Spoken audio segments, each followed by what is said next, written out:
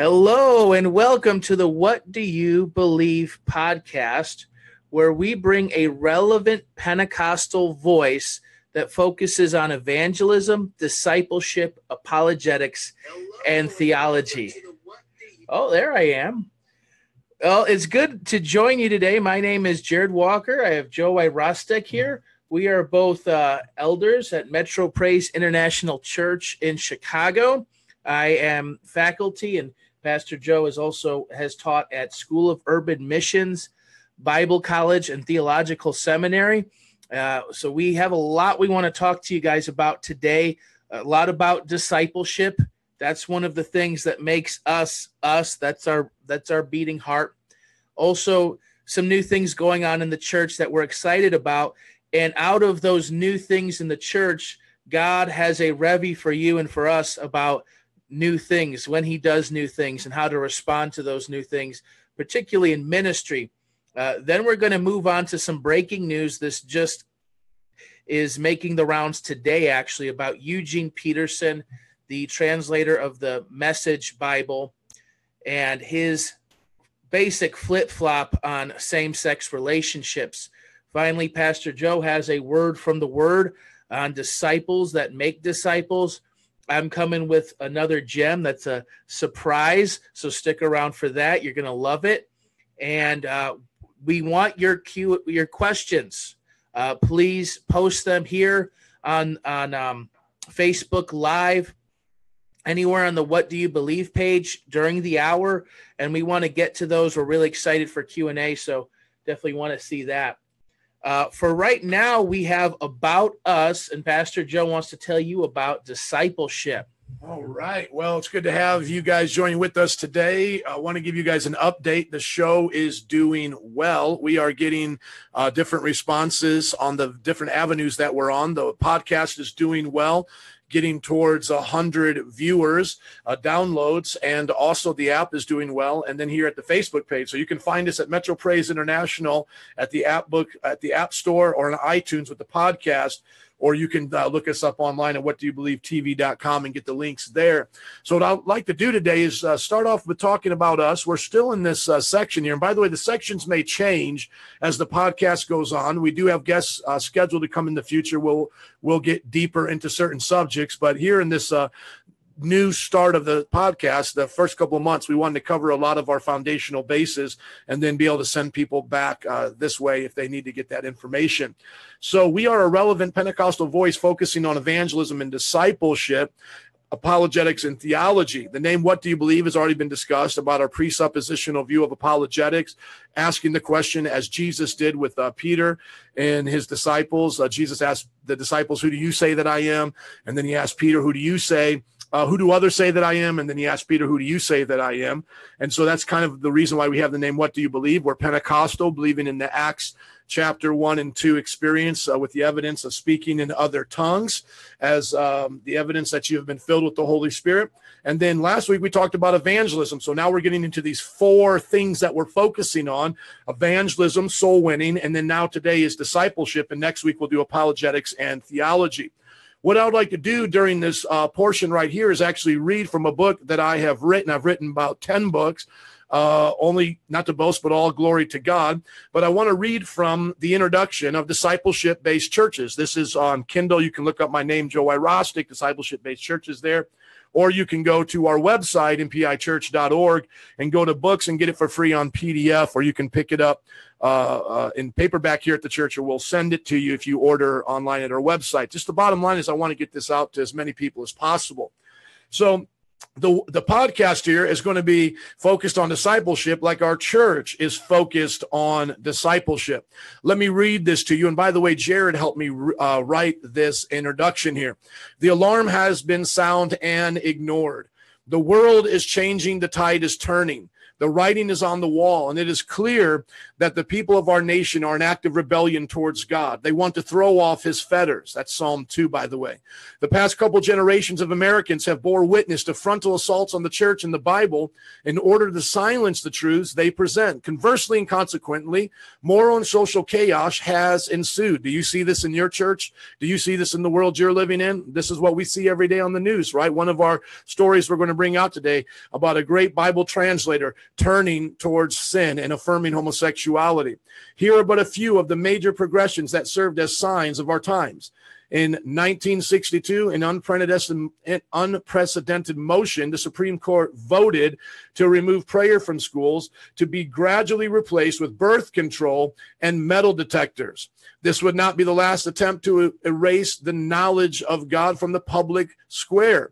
Numerous court battles have been fought to effectively remove prayers, Bible references, displays of the Ten Commandments, and even nativity scenes from schools, courthouses, national parks, and the like. And have you not seen this when it comes to graduation ceremonies? Now they won't even let us say a prayer, or they have to check the speech ahead of time and remove all the references to God in the Bible. In another grievous development, this generation has witnessed the legalization of abortion on demand, resulting in a verifiable genocide. Over 50 million of our unborn children slaughtered since 1973. What's more is that this is touted as a woman's right and is championed by many celebrities, journalists, politicians, and yes, even some pastors. If you remember the DNC during the time of the presidential election, pastors who supported this were there. And even some of them saying that Planned Parenthood and abortion was a blessing from God. God have mercy. Remember, this is about the point of discipleship. Why is it important? Let's keep going. And even more recently, immorality has progressed further as several states have legalized recreational use of marijuana, along with same-sex marriage, primetime pornography, and even prostitution. But we are just scratching the surface of the deep moral wounds that occur when a people exchange their God for idols. Now think about that. We have exchanged God for idols. It may not be Buddha, Krishna, or Allah, but it's entertainment, popularity, sports stars, etc. All the while, the mass media has distorted Christianity's fundamental values to appear as hate speech, intolerance, and in their stead have presented the wisdom of this age, a sex-driven, self-centered pop psychology cocktail that is void of transcendent truth. That's what people want in the church. 2 Timothy chapter 4 says, in the last days, people will not put up with sound doctrine. They'll want just what their itching ears want. Is this not the time for discipleship? This wisdom that is humanistic at its core taught us that life's answers are found within ourselves and that ultimate fulfillment is found in personal enjoyment. This empty philosophy has created more depression, suicide, violence, broken families than this country has ever known. With this demonic onslaught that has been taking place in the U.S., one question remains: where has the American church been? This is why we need discipleship. What has failed the black community? The church. What has failed the white community? The church. What has failed the young people? The church. The church has identified with the same thing of the culture, bringing in this same self-help wisdom of the age. Has our salt lost its savor? Have we placed our lamp under a bushel? If so, where is our prophetic voice? This depression, declension into the darkness among Americans is a strong indicator that we as Christians have fallen terribly short in our obligations. Even more troubling, some among us have sadly fallen into the same traps of worldly people. And then I have all of these news headlines that are just in the last 5 years about pastors and a pastor and national evangelical leader caught doing drugs and paying for sex with a homosexual prostitute. That was a few years ago. Ted Haggard, there you go. Pastor found dead in a hotel from suspected drug overdose. Pastor's wife files for divorce after sex scandal involving 3 young men. Bible college president forced to resign after allegations of stealing money, so forth and so on. So how can the people of America know the truth and live it out from the ones, if the ones responsible for preaching and setting the example are themselves overrun with sin? They can't. One of our founding fathers, John Adams, said our Constitution was made only for a moral and religious people. It is wholly inadequate to the government of any other. In view of all of this, listen to the importance of discipleship. The answer must come from disciples, that is, trained followers of Jesus, active both in the church and in the community. Skipping ahead here to the Great Commission in Matthew 28:18-20, Jesus commanded them and said, all authority in heaven and on earth has been given to me.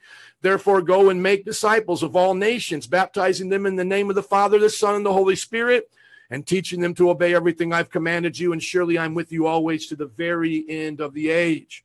Here in my Kindle edition, it shows that 36 people highlighted this portion of the book and 29 the next sentence. These two sentences with a combined over 60 highlights. Tell me if it hits the nail on the head for you, dear Christian, as you see all the problems that are happening today. Every Christ follower from the pew to the pulpit needs to stop hitting the snooze button on the alarm. Rise up and be the change that America needs. The church must go back to the basics and make disciples that live out the teachings of Christ. Accordingly, the only hope for America and the nations are discipleship-based churches. For Jesus said, I will build my church, and the gates of hell will not prevail against it. And so why is this a primary focus of our podcast? Because it is a focus of Jesus Christ in building his church. When the church does not have disciples, the church suffers and the culture goes to hell in a handbasket. What is the solution to a culture going to hell in a handbasket? Disciples making disciples, living out the teachings of Christ and teaching others to obey those teachings. And in our church, we take it very serious. We're going to talk more about it as the show goes on, but that's why this is a podcast, a relevant Pentecostal voice that's focusing on discipleship. That's what we believe. Jared, what do you believe about that?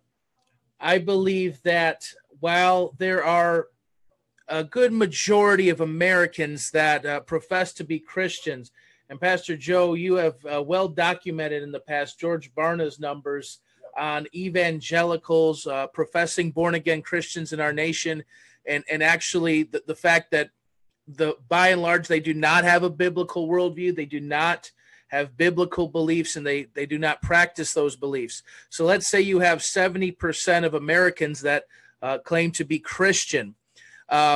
If that was indeed the case, if everyone's profession meant they were true, born-again, Spirit-filled disciples of Christ, would abortion be legal? Would it be tolerated? I don't think so. Would shows like Desperate Housewives be top-rated? I highly doubt it. Would there be a booming pornography industry? I highly doubt it. We need to make a distinction here between a believer in name only, and that's why you hear so often people are distancing themselves from the word Christian. Christian's not a bad thing, by the way. It means that you're an imitator of Christ. But I guess you couldn't call yourself that if you weren't imitating Christ. So people want to distance themselves from that. Oh, I'm not a Christian. I'm not one of those people. I'm a follower of Jesus. I'm a disciple. Well, let's make that distinction then. Let's say Christian refers to someone who is a believer basically in name only, out of the confession of their mouth. A disciple of Jesus is somebody who, according to Matthew 28:19, has been taught to obey everything that Jesus commanded. They apply the teaching of Jesus in every part of their lives. Now imagine if 70% of Americans were disciples of Jesus Christ. Come on. Imagine how different our country would be. And I don't think it's a coincidence that Jesus said, make disciples of all nations. I know it's Jesus' heart to reach the Gentile nations and not the Jews only, but I do believe that he wants his influence, the influence of his kingdom, to come to the nations. A nation that is populated by disciples of Jesus Christ is a blessed nation. It's a free nation. It's a prosperous nation. It's a nation where we may live peaceful lives in all godliness and holiness. It's a nation that is founded upon God's laws and God's wisdom.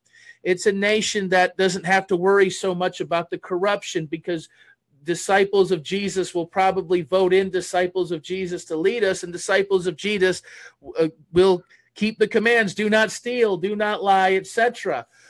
And so there are so many people saying, this is what's wrong with America. This is what's wrong with America. Even revival preachers do. But we truly believe that discipleship is at the heart of the issue for our country today.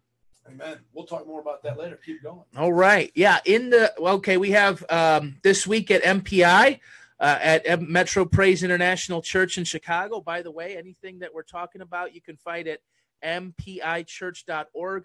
We have, in the month of July, we started a new quarter of life groups. So that's how we do it in quarters. And then every quarter we'll consider if a life group will continue or if we can start a new one. We do that quarterly. So we started in June, and we now have 13 life groups. And there's a few new ones I want to talk about. We have a family life group. So we've got a lot of young families in the church, myself included, a lot of people with small children. And so there's going to be an opportunity for them to fellowship and have a place where they can all be with the kids. We also have a Spanish life group for Spanish speaking for the gente.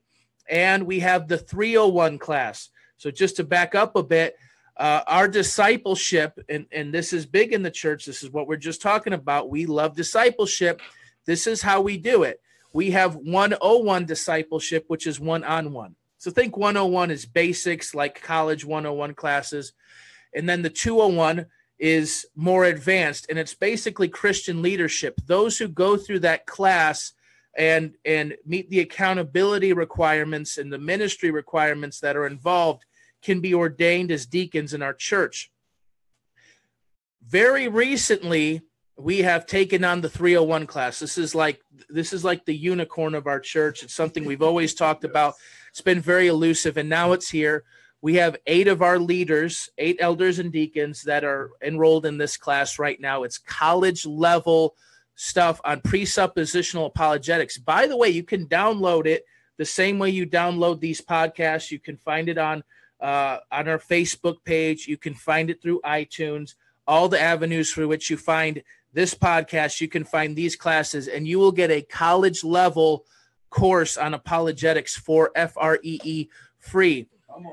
And so that's been a long way in the works. And so is the Spanish ministry. I want to back up here. We are in the Belmont Cragen neighborhood. This is a lot of Spanish speaking folks. You walk out of here, and chances are you're going to meet somebody that doesn't speak English. When we do evangelism, walking down the streets of this neighborhood, I have to have a Spanish speaker with me. Otherwise, I'm very limited. I'm like, hola, ¿cómo estás? Te amo, Jesus. Like, I'm limited in what I can do because there's so many Spanish speakers, and we want to reach them. We want to reach the folks around us. And we've had like 3 or 4 different attempts at this. And we had such a hard time breaking through what I think was a religious mindset. Right.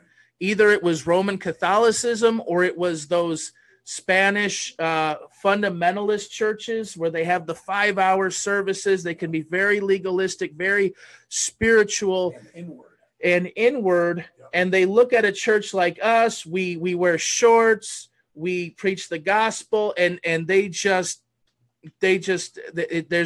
a complete disconnect there. And so this brings me kind of to a new point in the discussion. This new ministry has arisen very organically. That's the key word. In times past, we tried to start it. We saw a need, but it was us maybe doing it on our own strength, you could say, you know, and it didn't end up working. What we have right now is a young lady in our church who had a heart to reach her own family members, start a Bible study in her house. So that's where it started, just out of the heart of this young lady. It's been well attended for months now, and that's really what brought us to to this point. When this life group was announced back in late May, Pastor Joe has said something to the effect of, I lost the quote, forgive me, but he said something to the effect of that when you pioneer a ministry organically, the Spirit makes it like flying a kite. He makes the labor effortless and fun and joyful. And I think that's how ministry should be. Now, you have been a church planner. Come here. This is our group shot. We've worked on it. For those of you who have been watching the live feed, we have tried to figure out how we can do group shots together. Here we are. This is the way we can do it. So at this point, I'm supposed to come in because he's going to say that quote and then ask me a question or two. Yeah, well, you're a church planter. Yes. You've started things brand new, basically your whole life in ministry, from working in New Orleans to starting a church out of your own living room in Chicago. So why don't you just share about when the Spirit is moving in ministry, when God is birthing a new thing, and give us some insight to pastors and church leaders on that note. Yeah, the thing that God had shared with me, and I want all seasoned ministers to listen to me here. How many times do we get discouraged when things don't work? I mean, I've probably closed more things than I've ever seen successful. You know, I've started things I've had to close and stop and all of that. It's just recently now, after being here about 12 years, that we're starting to see the wind get in the sails. You know, you try to fly a kite without wind, it's really hard. You try to go sailing without wind. I hear it's hard. I get seasick, so I wouldn't know, exactly on that. But the idea is we had to be faithful in making disciples and kind of chill out on trying to start everything to make the church move faster and just go, we're content with making disciples. It's not the coolest thing to put on Facebook right now. Not a lot to show on, social media. I'm not making charismas, top 50 churches of the year, but we're just going to be faithful, preach, pray, plug away, win souls, make disciples, repeat, And just recently now, as we've started to see a lot of the SUM students graduate from Bible college, have just right around 50 elders and deacons now, a church of right around averaging 250, we started to see that the momentum was catching on from what we would see as different generations. So Jared was a young man that I had won to had been a part of winning him to the Lord, the youth night that he had came. I was doing the youth work and all of that. And then, he goes to Bible college. He becomes a pastor. Now he starts raising up disciples. So it goes from me to Jared to this now third generation. And it's that third generation where it's really starting to move quicker now, where we can start more life groups, do more things. The 301 class, I have enough of them now that I can start really training them. And that's where, as pastors, we really feel fulfilled. I know we're not supposed to attach our feelings to the ministry, but honestly, it's a part of it. And Jesus allowed his feelings to be touched by ministry. And so it feels good to know, like after I did that 301 class with my the students yesterday, the elders and deacons, I went to my wife and I was like, this is a dream come true. I'm not forcing people to come to a Sunday school. This is not just discipleship, accountability. Are you living for God? Like, I can actually sit back, have the kind of Bible study on the level of learning that I've been wanting to do for years. And they're hungry for it. We stayed a half hour after class there and just kept talking about, what did Augustine say? What did Anselm say? What does this mean? And it just fed my soul. So the quote Jared has here, and then I'll hand it back over to him. But yeah, it's just being faithful in the little and God giving much. Amen. I found the quote. It is, when the Spirit is moving in ministry, he makes the labor feel joyful and effortless, like flying a kite in the wind. Now, I should say that there is labor. There can be long days, blood, sweat, tears, all of that. But this goes to something else you said, and you've always modeled this, and you've always pointed me to other ministers such as Pastor Troy who have modeled this, that they're not burnt out by ministry. Yeah. They're not overloaded to excess, trying to perform, trying to, keep the plates spinning, so to speak, of ministry, because they're following the Lord. They're being faithful. They're doing the basics and not trying to bite off more than they can chew in order to meet maybe some unrealistic expectations of the church world. So I thank you so much for that wisdom there. And as you're getting your next thing ready, a good question for that would be pastors and leaders and those even in the ministry that are serving as laymen. Are you willing to wait for God to put the wind in the sail and be faithful in the little? Now, this doesn't mean wait and do nothing. When the Bible says wait on the Lord, it literally means serve the Lord, like wait as a waiter on the Lord. So are you willing to do those small things, those things that seem menial, but be faithful in them till the Lord comes and brings the increase? That's the question, because if we're willing to make disciples as Jesus made disciples, it will multiply and it will be a generational blessing. It will pass on down. We just got to be faithful to do that. All right. Now we're ready for In the News. This just broke today, though, according to the Babylon Bee, only 3 people are surprised by this development because of the trajectory that this guy has been on. We're talking about Eugene Peterson. He's a Presbyterian pastor and author, and he is the translator of the Message version of the Bible.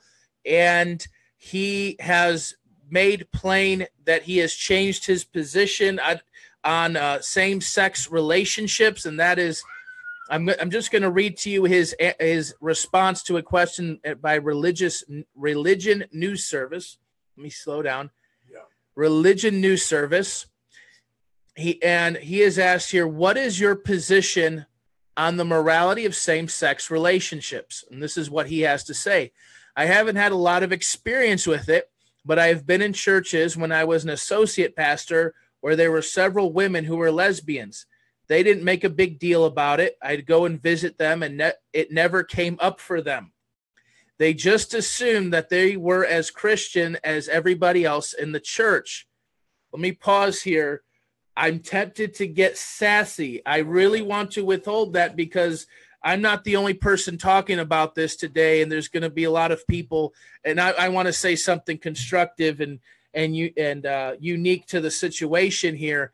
But it never came up for them. Why didn't it come up for him? Why didn't he bring that up as their pastor, as their shepherd?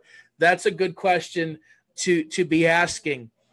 And he goes on. He says, in my own congregation, when I left, we had about 500 people. I don't think we ever made a big deal about it. When I left, the minister of music left. She'd been there since I was there. There we were looking for a new minister of music. One of the young people that had grown up under my pastorship, he was a high school teacher and a musician.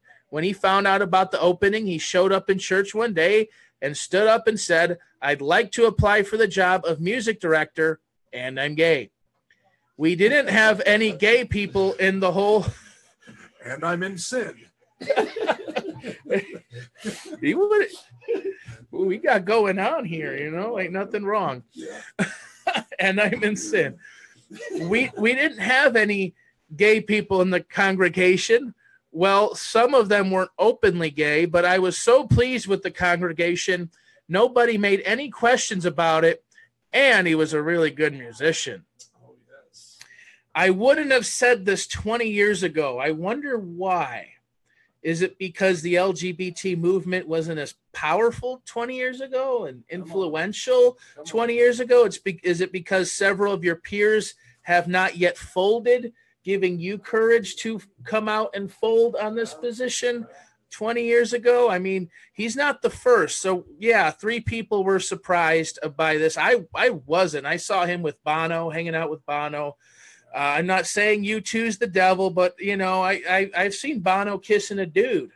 I'm like, okay, there's Eugene Peterson and Bono. There they go. They're buds, And so I'm not surprised by this. Tony Campolo, he folded last year. We had the guy who denied hell. Rob Bell. You have all these emergent folks, Brian McLaren, they all folded one by one. And he won't be the last. He won't be the last. So we're not surprised here because pastors are going to show their true colors. That's right. So he didn't say this 20 years ago, but now I know a lot of people who are gay and lesbian, and they seem to have as good a spiritual life as I do. I think that kind of debate about lesbians and gays might be over. People who disapprove of it, they'll probably just go to another church. So we're in a transition, and I think it's a transition for the best, for the good. I don't think it's something you can parade, but it's not a right or wrong thing as far as I'm concerned. Well, he doesn't give any scriptural basis for his position whatsoever. That's the first thing. So it's basically his own feelings on the subject. We have to acknowledge that he is not giving a scriptural argument. But let's just take the scriptures as they are. We have the 6 so-called clobber texts of the Bible. You have Sodom and Gomorrah, Genesis 18. You have Leviticus 18. You have, I believe it's also in 22, Leviticus 22. You have Romans, 1 Corinthians, First Timothy that all bring up homosexual practice in a negative light. You have Jesus's positive example from Matthew chapter 19, verses 4 through 6. Let me slow down to say that. Matthew 19, verses 4 through 6, Jesus says that in the beginning, the Creator made them male and female, and a man shall leave his father and mother and be joined to his wife, and the two will become one flesh. Jesus affirmed the created order of a man and a woman. But having that as our foundation, we do believe Scripture. I am making a scriptural argument, and I'd like to see Peterson or somebody else give me a different interpretation of those texts. But let's just take this. He is affirming a sinful behavior. That's what he's doing. So here's some constructive questions we ask. Number one, does affirming homosexuality and transgenderism automatically put one in the realm of a false teacher? Because by making this declaration and saying it's not a big deal, and if you're good at music and you want to be in the church, you could do it. Well, he's really obviously putting himself on the outs of the evangelical community. There's going to be a lot of people who were endorsing him before and supporting him before who will now cut ties with him because of what he did. That may put him outside of the evangelical community, but does that put him outside of God? Yes. And that's the question we want to ask. Yes. Because it's not the Trinity. It's not these things. Well, here's my take on it. Jude chapter 1, verses 3 through 4 speaks about false teachers. And let me just read verse 4. It says, "For certain individuals whose condemnation was written about long ago have secretly slipped in among you. They are ungodly people who pervert the grace of our God into a license for immorality and deny Jesus Christ, our only sovereign and Lord." So we have several warnings of false prophets, false teachers, false messiahs, and it's about teaching people who deny Jesus came in the flesh, people who deny the Trinity, people who deny Scripture and things of that nature. But there are another mark, rather, of false teachers is that they affirm immorality. That's it. And so he is doing this, and he is putting in basically the shoe of Jude chapter 1, verse 4 now fits the foot of Eugene Peterson because he does not see it as a big problem. In his own word, he does not see it as a right or wrong thing. Couple follow-up questions because it goes on from there. And he was asked if he would officiate a gay wedding. And he had a one-word answer, yes. Let me just say I appreciate him not being a politician and giving some sideways answer. He basically said, yes, I would officiate a gay wedding given the opportunity. The follow-up question now is a Christian who believes scripturally this is sin. Would you attend and or officiate a gay wedding? And would you accept a gay person as a member or ordain them as a leader in your church? Would you want to answer those questions as a pastor? How would you, as a pastor, deal with that? Or how would you counsel someone? Like, let's say someone's gay cousin had a wedding and they were invited. Yes, I would say don't go. Just like you wouldn't go to a satanic meeting, just like you wouldn't go to a mosque to worship with them. It would be sin to partner with them. Psalm chapter 1 says, "Do not walk in the counsel of the ungodly, stand in the way of sinners, or sit in the seat of mockers." So we are to avoid standing, sitting, and walking with the ungodly. And that is a stand that we need to take in love to explain to them our position. But this is a mirage. It's not a marriage. It's against God. They want more than just acceptance. They want celebration. And when we don't celebrate with them, they get angry and show us their true colors. And so in love, we need to pray for them to come to Jesus, but still view it through the lens of the Scripture and that it is sin. Thank you, my brother. Thank you. And then would we accept a gay person as a member or ordain them as a leader in the church? I've had a lot of debates over this question because people don't want to hear the nuance of it. There are people who are same-sex attracted who reject those feelings and seek to honor God with their bodies. Yep. Crucified life. They crucified their flesh and the desires of same-sex attraction. And there are people who are same-sex attracted or feel transgender feelings, and they embrace it and they love it and they justify it. And so you have, for one, you have two different types of people there. You are willing to deal with someone who is repentant and for someone who wants to honor God while dealing with that. Would you ordain somebody or have them as a member if they're living that lifestyle? No, no, no. Could they attend on a Sunday to hear the gospel? Yes, but we will continue to preach the gospel to them. But 1 Corinthians 5 is quite plain that if anyone claims to be a brother or sister while living in a openly flagrant, non-repentant, sinful lifestyle, that we shouldn't even eat with them. And that's sometimes a hard pill to swallow. It doesn't sound very loving, but it's the word of the Lord. So that's the news there. Amen. Thank you for sharing that, Jared. And I think that's why this show really helps us grow in our knowledge of what God is doing around the world and making up disciples that resist these things. We can be encouraged by the churches that stand against this. We want to be a show that does this. And then for you to be able to have the courage to stand against it when it comes to you. So you're not the only one, dear brother or sister, that feels pressured to give into these things. Just stand your ground. The Bible says those who stand firm to the end will be saved. He also said, those who are not ashamed of me in this sinful, adulterous generation, I will not be ashamed of them.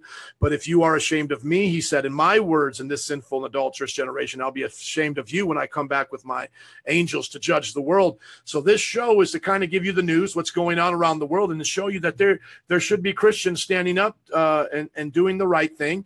And I can now speak as a local pastor as I get ready to give you a word from the word. Disciples need to be making disciples. As we started the show today about us, the show here is based in our ministry that is about discipleship. Soul winning and discipleship go hand in hand. They're the two legs of the gospel. We should be winning souls and making disciples. And if we do it right, these kinds of situations will not intimidate us because we'll keep going forward with the disciples that God gave us, and the church will move forward. This man, Eugene Peterson, left his walk of discipleship with the Lord and gave in to false doctrine, false beliefs. Well, it can happen to anybody. You have someone who leaves the Lord and starts thinking on their own thoughts, not tearing down every thought, as the Bible says, that sets itself up against the knowledge of God. Before you know it, they'll believe that homosexuality is not a sin. Before you know it, they'll believe it's okay to divorce their wife. Before you know it, they'll approve of their children living in sin, so forth and so on. At any time, if we leave the path of God, the narrow path, and go down the wide path, we're going to agree with the world that is there already living in sin. Jesus said through the Apostle John in his first epistle, do not love the world nor the things in the world, for all that is in the world, the lust of the flesh, lust of the eyes, and the pride of life is not from the Father. That's of the world. And those who have the world cannot have the love of the Father, but those who reject the world and have the love of the Father endure forever. So keep that as your witness and your testimony everywhere you go, that you're going to live for God and you're not going to be detoured. Well, when we go to the scriptures, we see that Jesus anticipated these things, and so he made disciples that would stand true to his word. That's why the church is still growing today across the world. In Matthew 28:18-20, he said, all authority in heaven and on earth has been given to me. Therefore, go and make disciples of all the nations, baptizing them in the name of the Father, Son, and the Holy Spirit, teaching them to obey everything I've commanded you. And surely I'm with you always to the end of the age. So we are to teach everything that Jesus taught the disciples. Disciples make disciples. Are you a disciple? Have you been taught the things of God? Where you're supposed to go out and teach others the things of God. In discipleship relationships, we're being poured into and growing and being accountable, and we're entering into discipleship with the relationships with the people that we've won to the Lord. So upward, receiving us from God, stretching out then our hands horizontally to the people around us. Think of the upward call of you being discipled and the leaders in your life, and the horizontal call of the cross. They're making that shape that you're going out and touching the world. Also, the Bible says in John 6:66, this is funny because it's 666. If you want to remember it this way, it says, from this time on, many of his disciples turned back and no longer followed him. When will disciples stop following Jesus? When they don't want to do what Jesus commands them to do. Here in this passage, Jesus was telling them not to just come after him for the food that he was giving them, but to literally partake of his flesh, to drink of the Holy Spirit. His words are our food, and the Holy Spirit is our drink. We represent this in communion, and we do it by faith as a symbol, not in transubstantiation, a false teaching of the Catholic Church where we're literally cannibals eating every time in communion the body and drinking the blood. But this was metaphorical. This is spiritual, that we are to take in his words and take in his spirit. The disciples at that time, many of them, because there was more than just 12 that Jesus had following him, said many turned back because they didn't want to do that. What that says is that they wanted to have a superficial following, a superficial commitment to Jesus, but they didn't want it to go down deep and to nourish their soul and to continue feed off the bread of heaven and drink from the Spirit. Whenever we turn away from God, we're turning towards something else. And whenever we turn away from our sin, we're turning towards God. You can't face in two directions. Do you want to be a disciple that stays facing Jesus, repenting and turning away from the world and sin? Or do you want to turn away from God, put your back towards him, and open up yourself to the world? I want to be like the disciples of Jesus. Even though they made mistakes, they stuck with Jesus. Jesus said to those people, whoever wanted to be his disciples in Matthew 16:24 and onward, that you must deny yourself, take up your cross, and follow me. So the Christian life really is this life of discipleship, and that is a life of self-denial, a crucified life, and following Jesus. Whoever wants to save their life will lose it. Whoever loses their life for my sake will find it. And then we get the illustration that Jesus says, what can a man give in exchange for his soul? If you work just for your job and for money, you work your job just for the money and for your family, you will lose it in eternity. But if you trade your job and your family and your money for the kingdom of God, what you then will have is the reward of giving that over to the Lord and doing it his way. So are you a father that makes your children the idol of your life? Or are you a father that serves Jesus in your family and makes Jesus the God of your family? If you do, your chances of bringing your family with you to heaven are great. Otherwise, as a father, you'll see them perish and go to hell unless they repent, and you'll go to hell with them. Because being a good father is not the condition of salvation. But if you're truly saved by faith and you make Jesus the Lord of your life, the center gear with all the spokes of the wheel being around it, God will spin your life around, move your life with everything revolving around his kingdom. And you will save those things. You will have rewards in heaven for working as unto the Lord, raising your family as unto God. And then here what we have to understand is that the crucified life, as Paul said, is what we put our passions and desires on of the flesh. Those who are in the flesh cannot please God, but those who are of the Spirit please him, and those who are of the Spirit have crucified the flesh along with its passions and desires. Remember that you may still have the flesh with you, but the Spirit is greater than the flesh. The flesh is weak, but the Spirit is willing. You can be a disciple that makes disciples. And then Jesus told his disciples in Luke 14:25, if anyone comes to me and does not hate his mother, father, wife, and children, brothers and sisters, yes, even his own life, such a person cannot be my disciple. And whoever does not carry the cross and follow me cannot be my disciple. Jesus is clear here that you have to be willing to choose what is going to be the first and primary relationship in your life. Is it going to be your family, your children, your wife, your kids, or is it going to be Christ? Think of it this way as in hate. I would hate the fact of trying to carry my wife on a rope that can't sustain both of our weight. So if I'm on a rope dangling over a cliff and it can only handle 225 pounds, which I weigh, I would hate my wife trying to get on there because it would break. But guess what? What if there was a rope meant for her that she could be saved by? See, I teach my wife what I have done as being saved, and I teach her to be saved. Now, she was saved when I got married, but you get my illustration there. I can't take on my children and be their savior. There's only one savior. That's Jesus Christ. But I can teach them to take on Christ and find him to be a perfect savior. And so when we look at our church, just as an example, because I want to make this practical, when we look at our church, there are statistics that are in Metro Praise International, all glory to God, by the way, that many churches don't have because they're not willing to do this. They want to go an inch deep and a mile wide instead of going deep and nourishing the people. They want a spiritual nursery instead of a spiritual army. And so our church, as I said before at the beginning, averages around 250 people. How is that broken down? 175 youth and adults in 2 services with 75 children. 30% of our church is children, 70% youth and adults. Out of those youth and adults who can attend our 101 discipleship and 201 discipleship, we have 154 disciples out of the 175 possible people to come and join us. That is 88% of our church is in either the 101, the 201, or is a graduated elder and deacon and is now doing it with the others. And so today I want to encourage you to follow Jesus, to be a part of a church that makes disciples, to be honest with where you're at in your spiritual walk. Seek out God today if you need to repent of any sin in your life. Don't follow the trends of this world. Be a real revolutionary.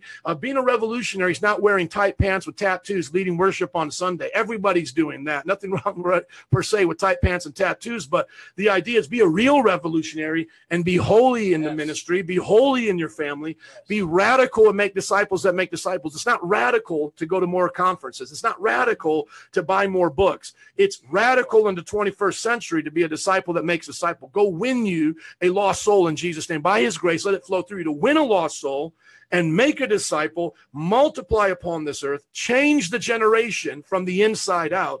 Brother, what do you think about that? I think this is exactly what we're commanded to do. You know, something that Jesus said there and what you illustrated by the typewrote thing is that if you try to save your life, you'll lose it. But if you lose your life for Jesus and for the gospel, you'll find it. And I think the call to discipleship to people seems like it's just asking too much. It's enough that people go to church on Monday. It's enough that people go to church on Wednesday. It's enough that people sometimes drop their kids off to a youth event. It's enough that people occasionally go to some food drive or something. But when you ask them to participate in discipleship, and discipleship can have, I think, active and passive parts to it. Passively, it's being taught, it's being corrected, it's being rebuked and encouraged and held accountable to the life of a disciple and to the teachings of Jesus. So that is passive. They are receiving from a mentor. Actively speaking, the life of a disciple is doing ministry. Jesus sent his disciples out. He didn't wait 3 years. It says in Matthew 10, kind of at an in-between point, he sent them out to preach, to cast out demons, and do all of that stuff. So if you're going to say to someone, hey, you know, let's say you got someone at your church on a Sunday morning, hey, how you doing? Hey, let's meet together. Let me get in your life. Let's study the Bible together. Let's pray together. And while we're at it, let's go around our neighborhood and preach together. We're meeting up this Saturday. And you are asking somebody simply too much to add to their already busy life. But the problem is they're trying to keep their life and they're going to lose it. They're saying to themselves, no, my Saturday night is for these activities. You can't ask me to volunteer on Wednesday because my favorite show's on and it's hump night and I need my rest. And people will try to keep their life. They're going to hold on tight-fistedly to their agenda, to their plans, to their activities, and they're going to lose it all in the end. Like John Piper, who gave the very famous illustration of sandcastles, of the elderly couple that retired, saved all their money for a house by the beach, and built sandcastles and collected seashells. And what a relevant illustration of what we would show to God. Here's my seashells. Here's my sandcastle. And a sandcastle, as we know, is something that you build with great effort at times, but can be knocked down within an instant by the wind itself. And that's what our life is like without Jesus Christ. That is what our life is like when we are not investing in his kingdom. I have a retirement plan that is for eternity. Many people are living for a retirement plan to get them by for 15 to 20 years and then just basically get old and it gets fuzzy from there. And so we're living for heavenly rewards, amen, as disciples, making a difference. Let me just say this, as Jared gets ready to do Jared's Gems, if you guys have any questions, remember the last segment will be Q&A. So put them up on the post if you guys have any questions. Thanks for joining with us today. All right, now for Jared's gems. I have unearthed some precious jewels, some rubies and sapphires and emeralds. All for you. Come on, bring it. Bring it. Well, last week I told you I was dealing with my Teen Challenge students. I disciple these guys on a weekly basis, and I was teaching them how to read the Bible. And today's lesson is has a similar basis. I'm passing on to you what I told them, and this is how to seek the Lord. So while you may say, well, I'm not a new Christian and I'm not struggling, I think what I'm going to say will help Christians who've been at all levels of their spirituality. Today's topic is how to seek the Lord. Seeking God is this, as I have defined it. It is to seek to experience God's presence in a powerful way and or to hear his voice pertaining to a certain matter. So there will be people who are told, seek the Lord, seek the Lord, seek the Lord. And what does that mean? How do I get there? Well, it's actually very simple and very complicated, this seeking the Lord deal. It's as simple and as complicated as pray, worship, and read the Bible. Pray, worship, and read the Bible. That's all. Pray, talk to God, read your Bible, where God will talk to you, worship God, and enter into his presence. It's as simple as that, but also as complicated because some people don't know how to pray. Some people feel distant from God. Some people can't worship and enter into his presence. Some people can't understand the Bible. And let me, first and foremost, diagnose some reasons why this might be, and hopefully set you free from some false teachings. Some folks believe that God ordains them to go through seasons of spiritual dryness and deadness. The old timers called this the dark night of the soul. And these were the mystics of the medieval period that often spoke of these times. Well, they were saved, but they felt so distant from God, so lost, so dark, so depressed, and it was totally not in keeping with the life of joy and the life of promise that the Bible talks about. And let me just say that is a devil's lie. There's a worship song that says, you do not give your heart in pieces. You don't hide yourself to tease us. And we don't get theology from worship songs, but I think there's some good theology behind that song, is that under the new covenant, God is there. He says, draw near to me and I'll draw near to you. There are people who are spiritually up and down, up and down, up and down, up and down, and they don't have to be. I think the reason the mystics experience this is maybe because they were expecting a certain experience from God, being that they were mystics. They were expecting to go into a trance or see a vision or be enraptured with these holy emotions. But we know that doesn't happen all of the time, but that doesn't mean that God is not near. And like today, there are some Christians, they only feel Jesus at church, or they only feel Jesus at a conference, and they are depending on an experience to determine the strength of their relationship with God. And when those experiences are lacking, they don't have a great relationship with God. There tends to be three reasons why people feel distant from God at a given time. The first is sin. And it is true that sin keeps us from God, but repentance brings us back to God. The Bible says in Acts 3:19, repent and times of refreshment will come. When you repent, the Lord will receive you. The Lord will refresh you. The Lord will restore you. Do not let sin make you feel far from God. You can repent and return to him. Then there's busyness, and that's just time management and priorities that are out of whack. And that's something that I don't have time to go into detail on, but you do need to deal with it at that level. Is God that important to you? I find that when we get busy in life, the first thing to go is prayer. And we say we're too busy to pray, but the truth is we're too busy not to pray. And then the last reason that someone might feel distant from God is a false teaching or a false expectation of what it means to experience God.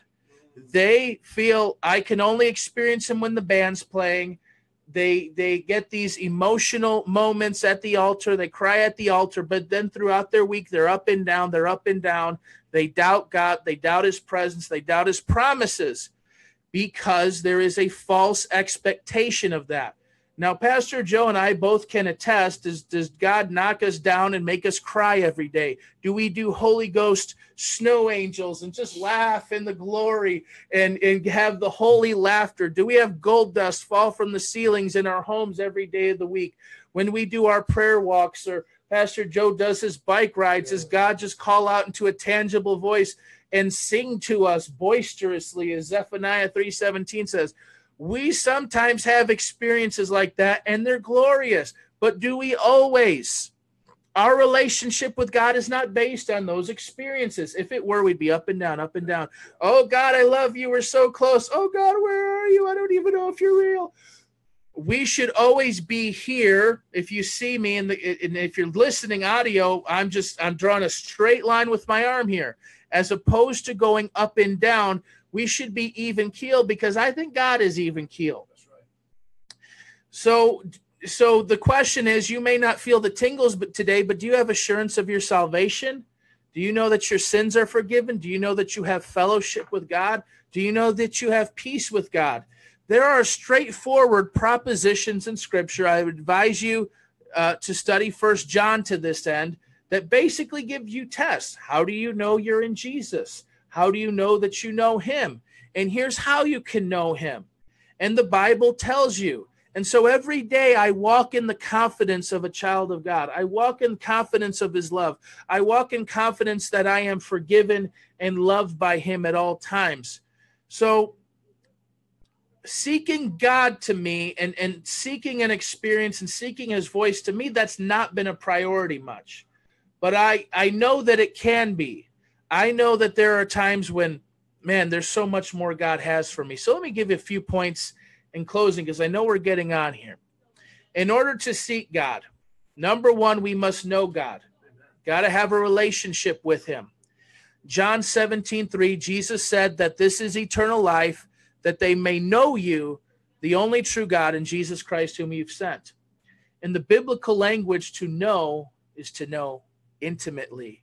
For example, Adam knew his wife and they conceived a child. So you must know God. You must have that relationship with God through Jesus Christ. Secondly, you must need God. Now, we all need God. If God turned the air off, we'd be toast. So you need God, whether you realize it or not, but it's that realization. And I like Genesis 32, verses 22 through 31. Write it down if you're taking notes. This is the story of when Jacob wrestled with God. And something he said as he wrestled God in the night is, I won't let you go until you bless me. He was desperate. He knew in that situation that he needed God's intervention. He needed God's blessing, and he would not let go. Do you have that sense? God, I need you. God, I'm nothing without you. That desperation will drive you on. Third, you must want God.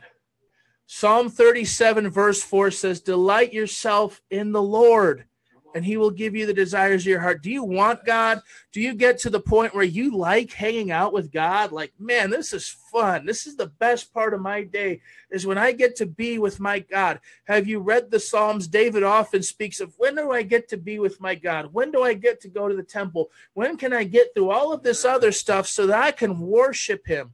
So we progress from the need, and we all have that need. It's not bad to seek God for our needs, but to move beyond that and say, I want him. He's amazing. He's lovely. He's admirable. I want to be with him. And then to love God. 1 John chapter 5, verse 3 says that to keep God's commandments are not burdensome. Let me make sure I don't butcher that quotation there. 1 John 5, 3 says, in fact, this is love for God, to keep his commandments, and his commands aren't burdensome. You would go to the moon and back for the one you love. And when you experience God's love, you can love him back with all your heart, soul, mind, and strength. And so seeking the Lord becomes a part of the normal Christian life, because you always need, always want. and always love God. What you want to say to that? That's beautiful, bro. That was definitely a Jared gem right there. We'll keep that kind of right there for you. Guys, we have our last 2 minutes here of the show. To recap what we did today, we started off with About Us, explained why discipleship is so important, read from the book that I wrote, Discipleship-Based Churches. You can get it for free, or you can get it online at Kindle or at our website. We'll send you a copy of it, mpichurch.org. We went over the updates, really just sharing with you what's going on in the church, how now we're offering a 301 class on presuppositional apologetics. It will be live every Tuesday from 8 to 9:30 p.m. Central Standard Time. Please join us on the What Do You Believe page for that, or find it posted up on the page or anywhere you got us on iTunes. We then talked about in the news with Eugene Peterson, the translator for the Message. The guy just went off the rails, and sadly, he is now, according to Jude, a false teacher because he's a promoter of immorality. Then I gave you a word from the Word that disciples make disciples, and it's important to understand we have to be a disciple that makes disciples. Yes. And I always like to look at the cross illustration, my relationship with me and God and those who are over me, pouring into me, with horizontally me going out and touching and changing the world. And then lastly here with Jared's gem, just such a good gem there to find that private time with the Lord, to develop a great devotional life, and then keep that devotional life, that secret place in your heart everywhere you go throughout your life. And so you don't have to be on the ups and downs of experiences or visions or so forth. Look for Jesus in everyday life in the confirmation of your salvation. The Bible says the Holy Spirit is a deposit guaranteeing great things to come. Yes. Look for that confirmation and then seek the Lord, and he will be found in your everyday life. And yes, there may be some awesome experiences, and there may be some real tough times you go through, funerals, loss of family, sickness, but your spirit can remain in that place of even peace. As we said, even, not going up and down, it can be at peace. That's what peace is. It's not going with a wave. A wave is up and down. Peace is steady. Yes. So we've given you guys a chance to ask questions. I still don't see any. I hope that you can ask them. Yes. And just keep following us online and checking us out, spreading the word, because this is what we believe. We want to know, what do you believe? Woo! Hey!